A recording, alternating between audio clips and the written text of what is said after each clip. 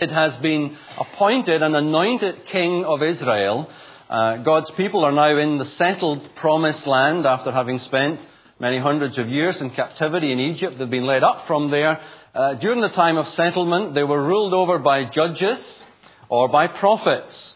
God's people, looking at the nations around them, said, well, we actually would like to have a king rule over us, God, if you don't mind.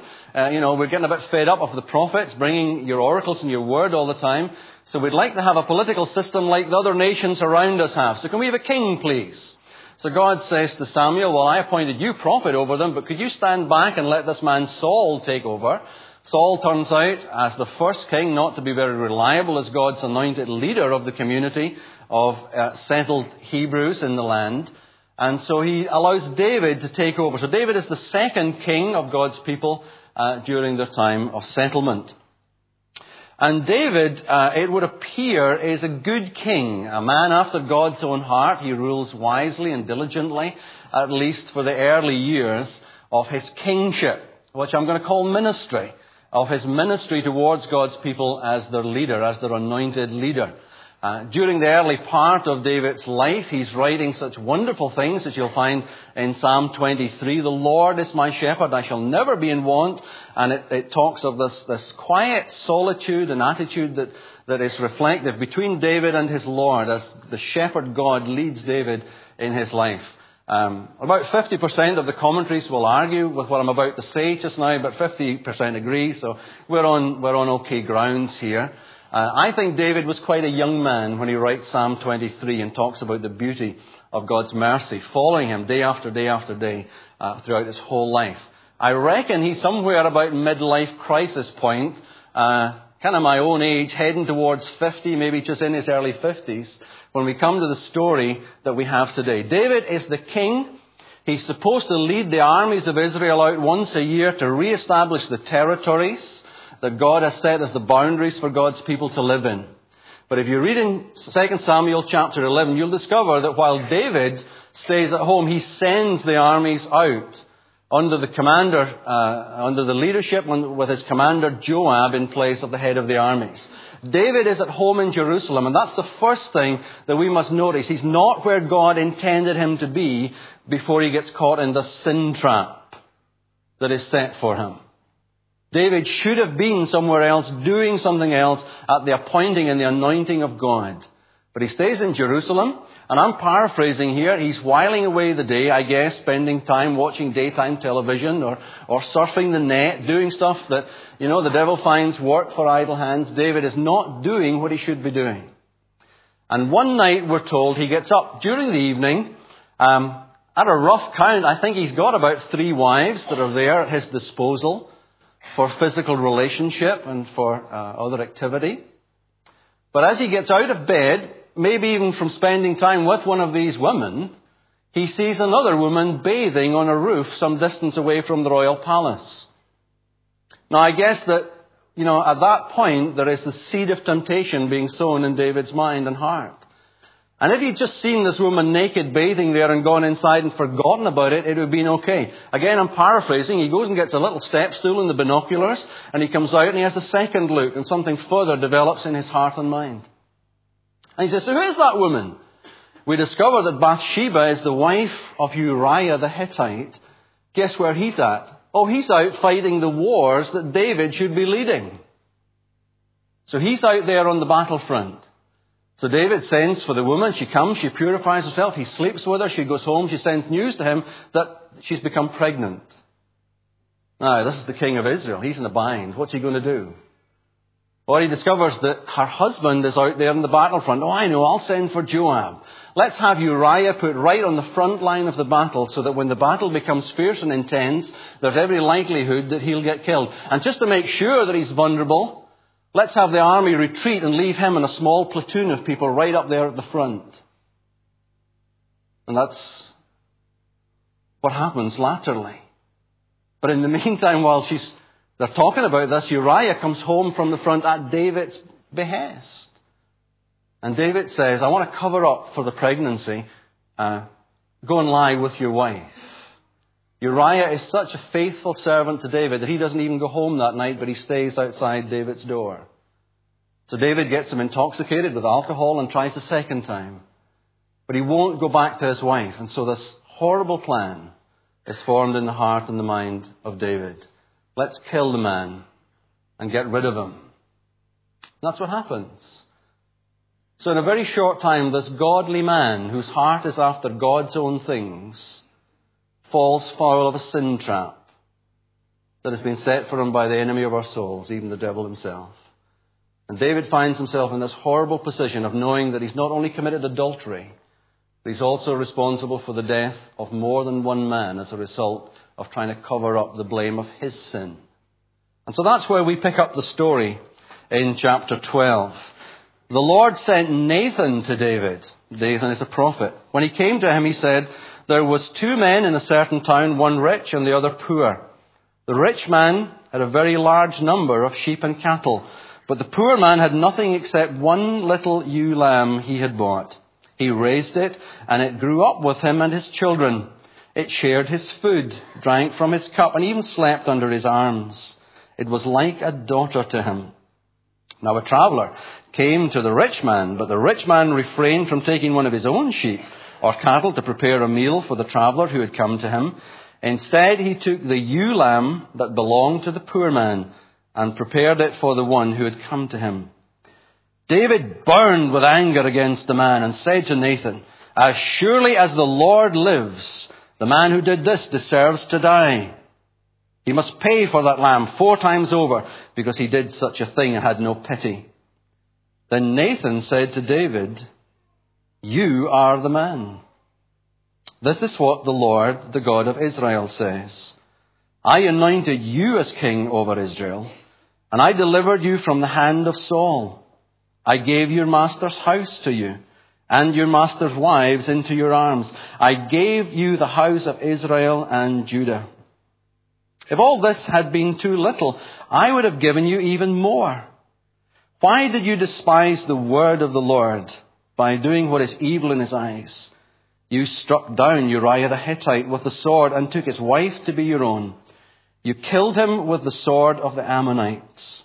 Now, therefore, the sword will never depart from your house, because you despised me and took the wife of Uriah the Hittite to be your own. This is what the Lord says. Out of your own household I am going to bring calamity upon you. Before your very eyes I will take your wives and give them to one who is close to you, and he will lie with your wives in broad daylight. You did it in secret, but I will do this thing in broad daylight before all Israel." Then David said to Nathan, "I have sinned against the Lord." Nathan replied, "The Lord has taken away your sin. You are not going to die. But because by doing this you have made the enemies of the Lord show utter contempt, the son born to you will die." Let's have a word of prayer together. Father, we come to your word, a familiar story to many of us, and maybe completely new to others. Father, we pray that your Holy Spirit would open our hearts and minds to hear you speak to our conscience about you, the Holy One, would say to us today. In Jesus' name I ask. Amen. I'm taking as a text 2 Samuel 2:12 and 7. Then Nathan said to David, "You are the man." And so God might say to me, "Rodney, you are the man," or to other men here, "You are the man," or if you're a female, "You are the woman," as God speaks to us through his word. I struggled to find a title to the introduction, but I'm simply called it Man's Worst Enemy. Carl Messenger of the Messenger Clinic in America, and a very beautiful Christian, according to Robert Schuller, wrote many books on the subject of life's problems. Books like Man Against Himself, Love Against Hope, The Vital Balance, as depicted in The Sculptor outside the clinic in Houston, Texas. But to name a few, one other book that he wrote back in 1988 was a book called Whatever Became of Sin. And in the world where you and I live, sin is not a word that is very well used or maybe understood. But in the book, Carl Menninger traces many of life's problems and the conditions of a world that is full of gloom, apprehension, depression, and discouragement to the problem of sin. And he calls for a universal recognition of sin as a prevention against self-destruction. Now, after he wrote the book in 1988, one of his critics appealed, saying, surely there must be two more books written, one entitled Whatever Became of Guilt, and a second entitled Whatever Became of Grace. And I'm going to touch on all three of these subjects briefly this morning.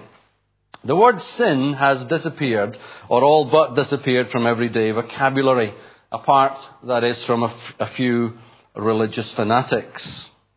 Most English dictionaries simply define sin as the breaking of a religious or immoral law. But although the word may have vanished, there is a real sense of guilt remaining in the hearts and minds of many people who fail to live in some way or other according to the expectations that God has for human beings. So maybe it's time again to look at what sin means.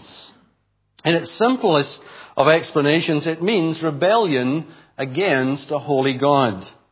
It means estrangement from God, break in the relationship, and it also means a missing of the mark that a holy God intends.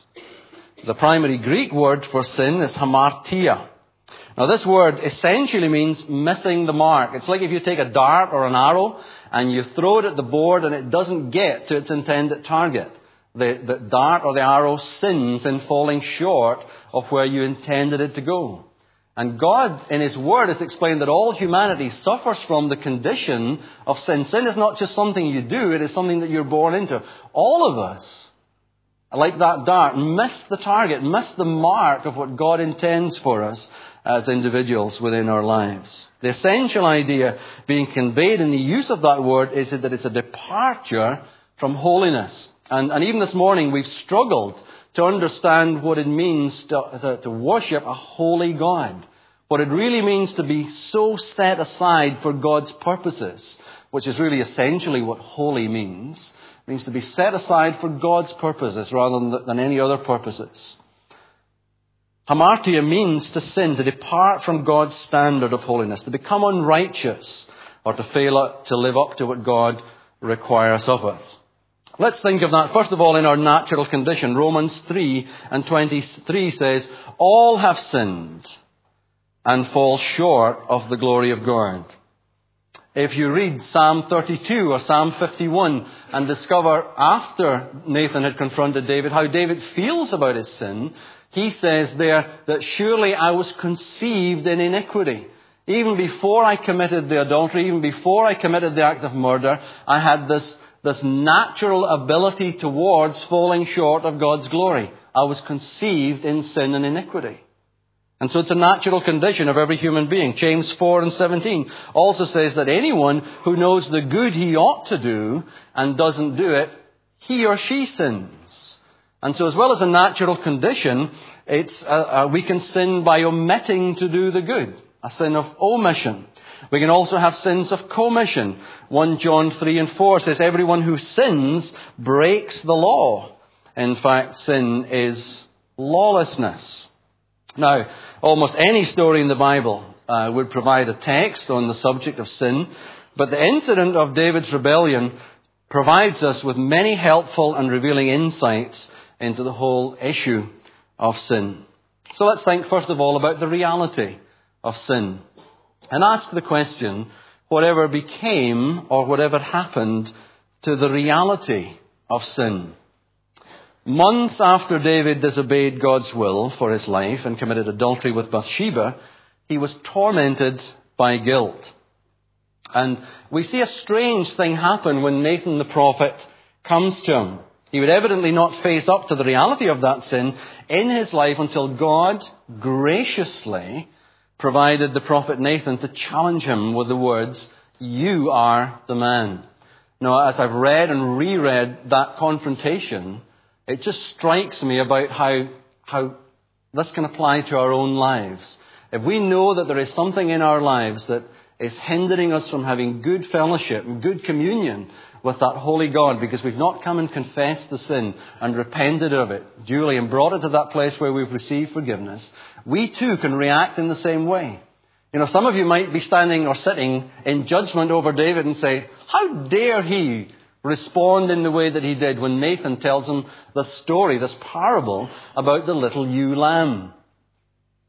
But sin does that for us. It so sears our own conscience that sometimes, rather than dismiss sin in the lives of others, we actually become hypercritical of them. And we see them do a little thing that seems to err away from God's standards, and we suddenly stand in judgment over them, as David does. Now, he's not actually doing the wrong thing. Remember, he's the anointed one from God who's set as the leader of Israel. He not only has to lead politically and to see that society lives together in a balance of harmony with laws and decrees, he also has the responsibility to spiritually oversee the health and the life of the spiritual part of the community.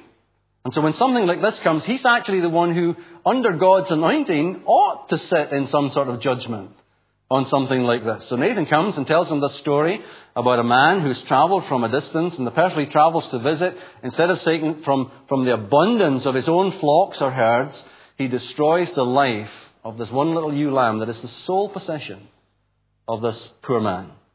And David's enraged by it. Maybe that says something about the way that we respond sometimes towards other people who sin. We're enraged by their sins of wrongdoing, not even recognizing, like David, that we are the ones that God wants to talk to about how we're living. People experience serious guilt problems when they're unwilling to face the reality of their sins. Some evade the fact of sin. Me? No, never. I could never be accused of sin. I'm an upright man, woman. I have a good place of respect and social standing. But others rationalize the prevalence of sin. Everybody does it. And maybe even this morning somebody said, come on, Mr. Preacher Man. Sin is something that our grandparents in the church spoke about. We want to hear a sermon on acceptance or on love or on tolerance. And yet knowing that at the heart of most of society's problem is the fact that we're estranged from a holy God and not living according to His ways, then I think we must come back to address the fact that sin is the thing that destroys us. One commentator has said the human mind attempts to explain sin away. God's mercy and His love takes sin away. So let's consider the reality of sin. First of all, it's observed in the world. Read the news. Each headline is an admission of rebellion against a holy God. The political scandals, the atrocious crimes committed against people, the abuse of property testify to the reality of sin. Some weeks ago, we were a little bit horrified to know that the new building that's been provided for Niddrie Community Church was being vandalized by those it's intended to help. Do you know what's at the heart and the problem of that? Well, it's sin. And when people respond by turning from their sin towards a holy God, do you know what will happen? The vandalism will stop.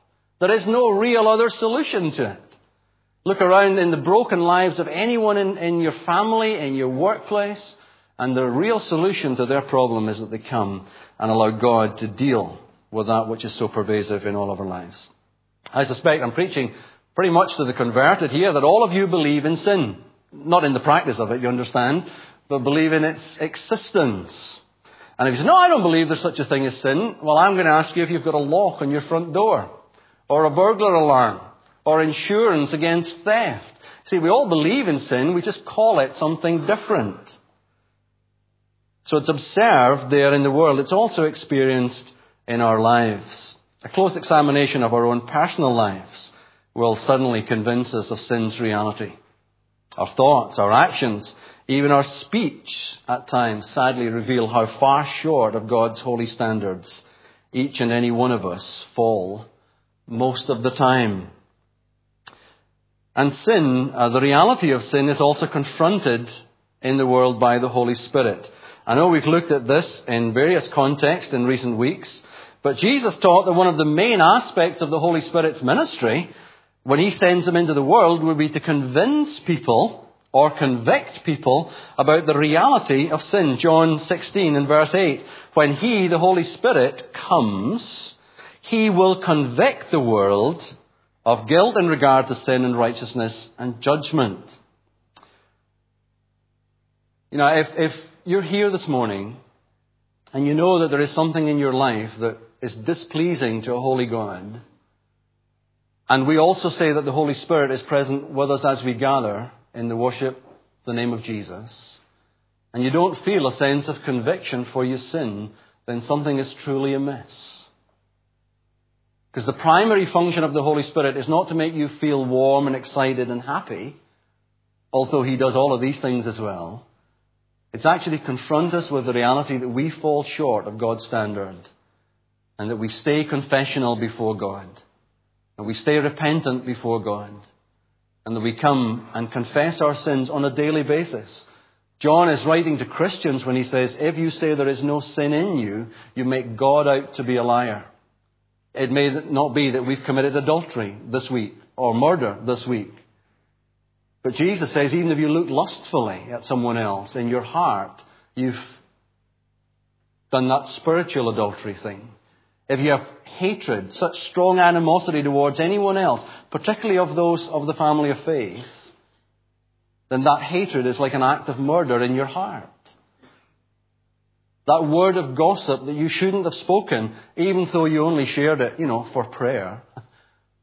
So subtly, the enemy can cause us to harm and hurt other people in sometimes the most unsubtle of ways.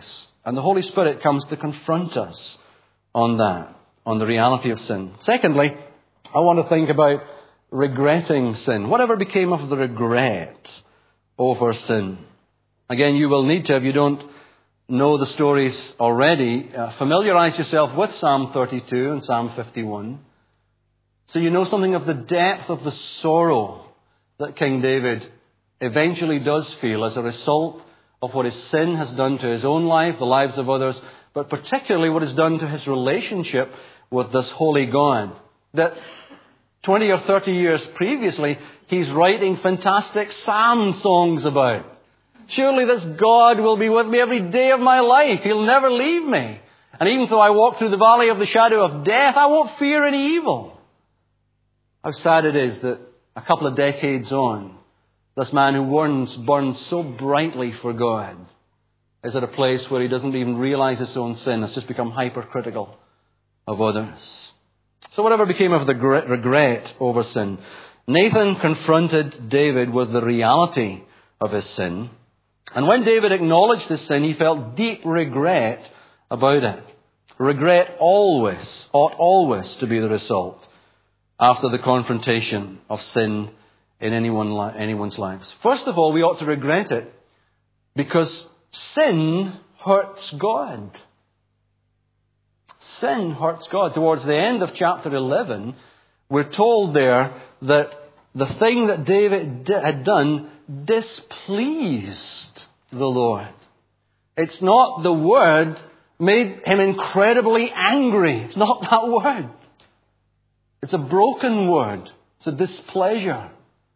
It's as if the sin that David had committed had hurt the holy heart of God, had wounded God's holiness. And there's one of the modern songs that we sing. I don't know if we've ever actually sung it in the chapel since we've been here, but the lyrics say, "Your holy heart was wounded." And I don't know if you've ever thought about what your sin does towards God.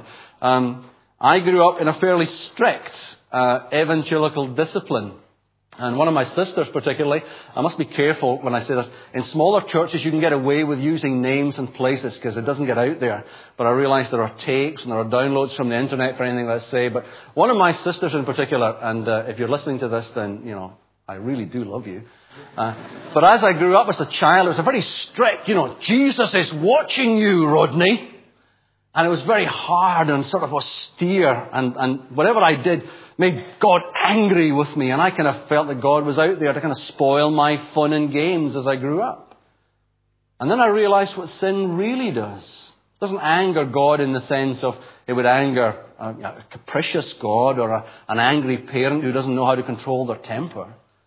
But my sin actually hurts God, wounds him, causes him such deep disappointment that he actually weeps over my sinfulness. And I need to learn to regret that my rebellion wounds God's heart. If you're a person here today and maybe you know that you're not walking the way that God intends you to, and maybe within the evangelical tradition that you've grown up and you feel that God ought to be really angry with you and kind of smack you about a little bit to get you in order again, can I tell you, God doesn't feel that way in the slightest about you.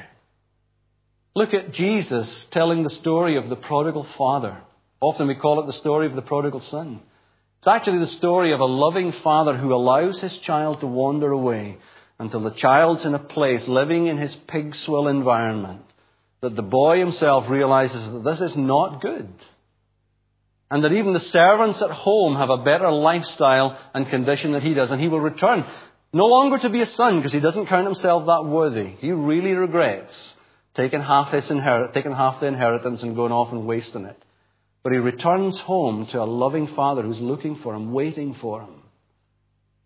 Child of God, your father, his heart is wounded. And when you turn and run back to him, the loving embrace of your father will wash away all the pain and all the regret that you have. But we must regret our sin because it hurts God. We secondly need to regret it because sin destroys self. God allows each of us in life the choices of accepting or rejecting him.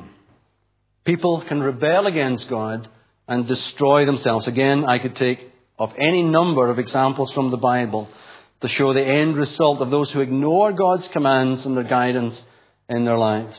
But some turn back to God after their rebelling. Others sadly went on to an eternal judgment with the full weight of their sin still upon them.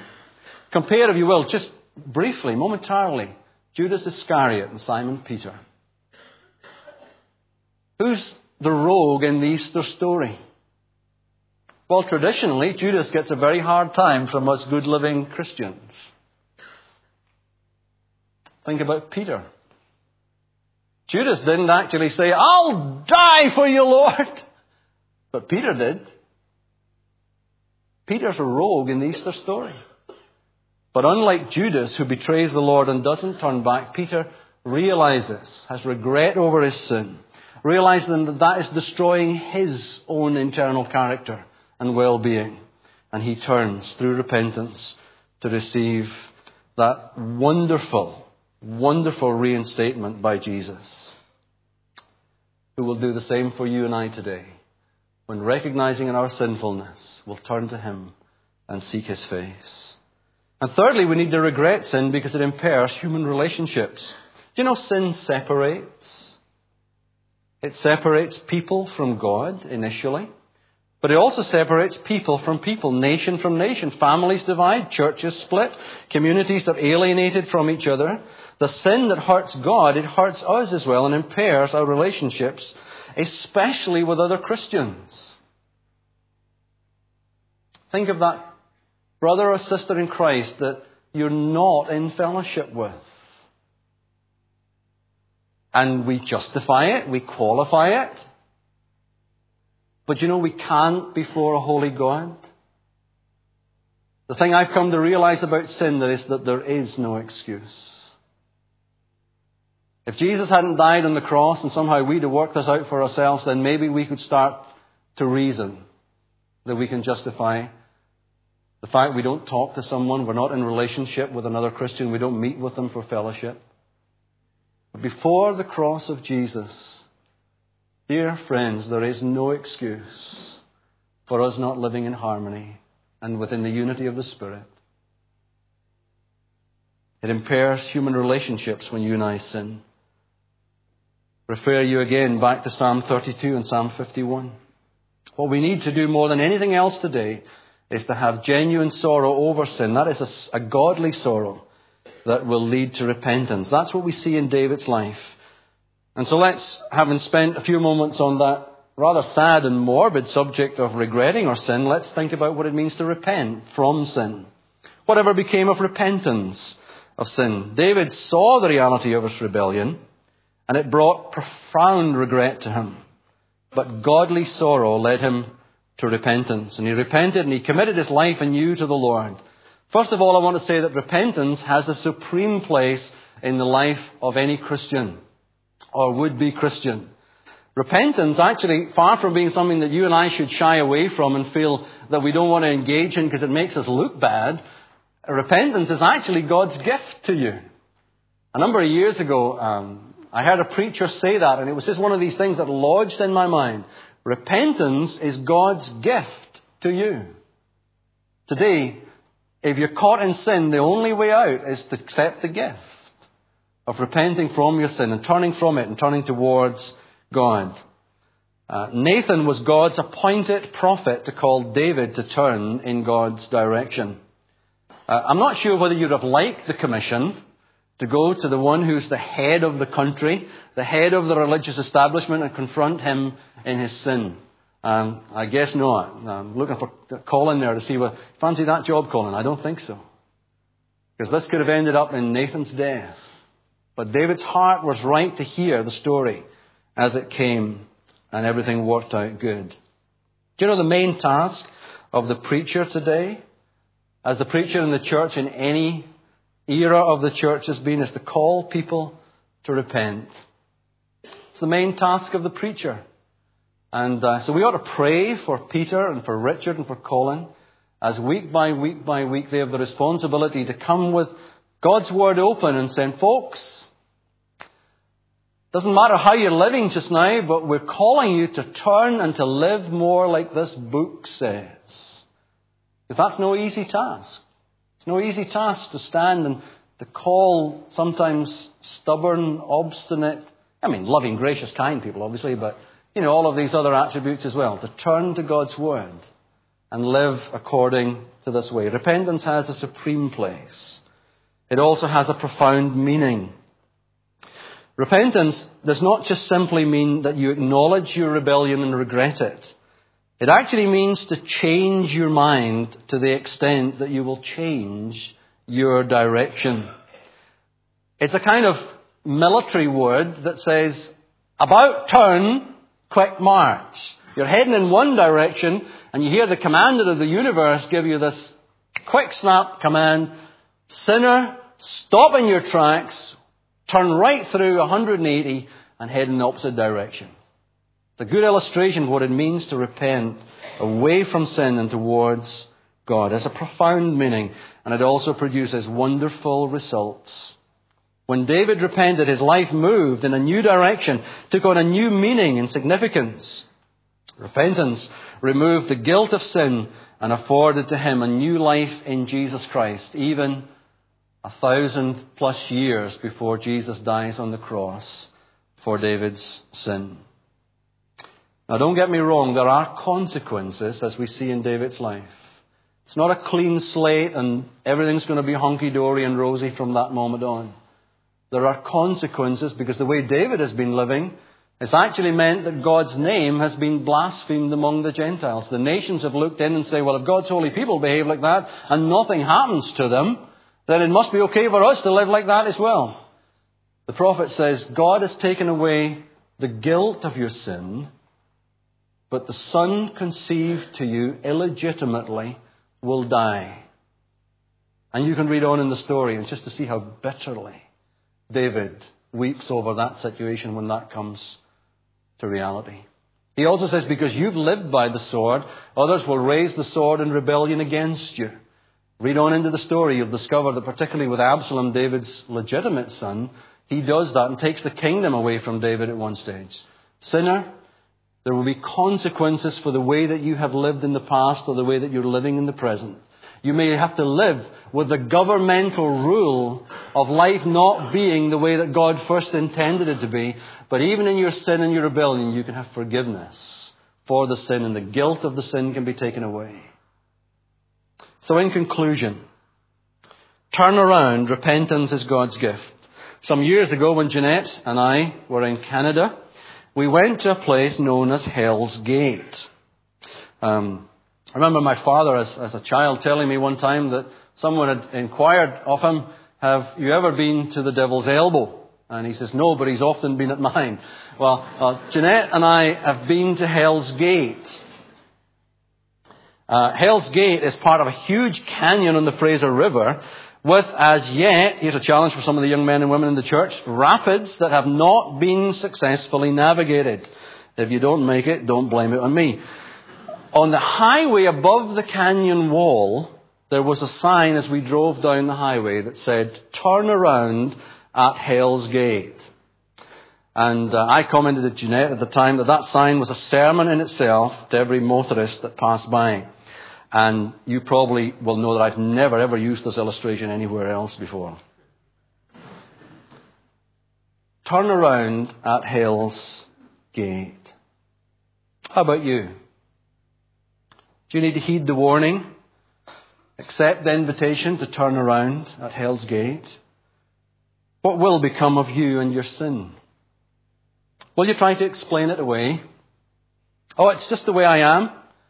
I can't help myself. My parents were like this too. Rationalize it. Everybody does it. It's the life in our society. Everybody's like this.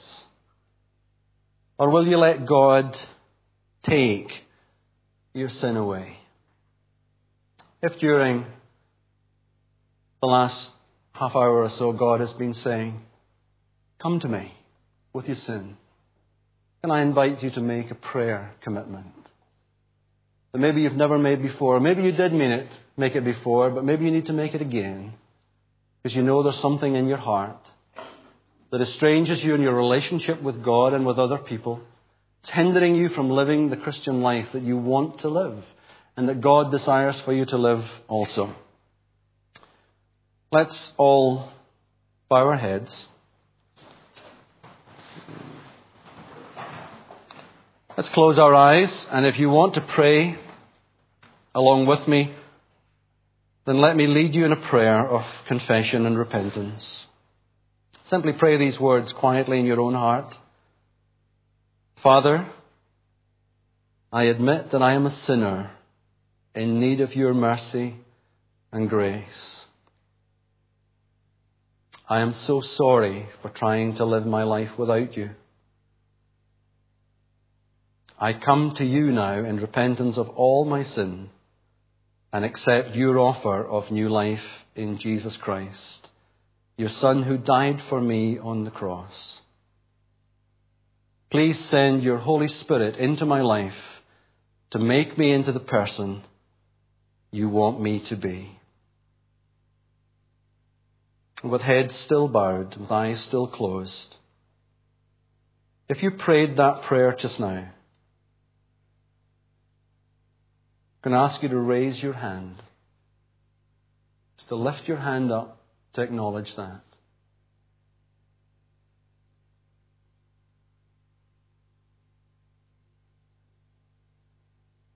If it's the first time you've prayed a prayer like that and you want to know further what it means to be a Jesus follower, after the service is over, can I ask you just to come and meet down the front of the pulpit?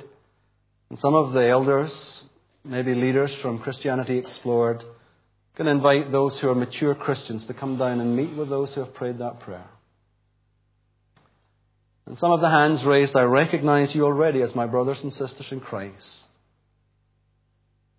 If there's something going on there that you need to talk to somebody about, you want help through a difficult time, then also you can seek that help today. Or you can contact either myself or another member of the pastoral team or the elders through the office. It will be a real joy, recognizing that we too are sinners in need of God's grace. We judge you not. Father, thank you for all of those who have responded to the invitation to follow Jesus. And for your children who have been erring away from your standard of holiness, thank you that your Holy Spirit has quickened us to bring us back to that place where we know sweet communion again with you. Father God, bless you for your goodness. We give you thanks in Jesus' name. One final caption on the screen there for you. The human mind attempts to explain sin away. God's mercy and love takes sin away. Maybe you can further make it part of your response as we stand to sing in closing, number 551. If you're using the book, the words will appear on the screen. Out of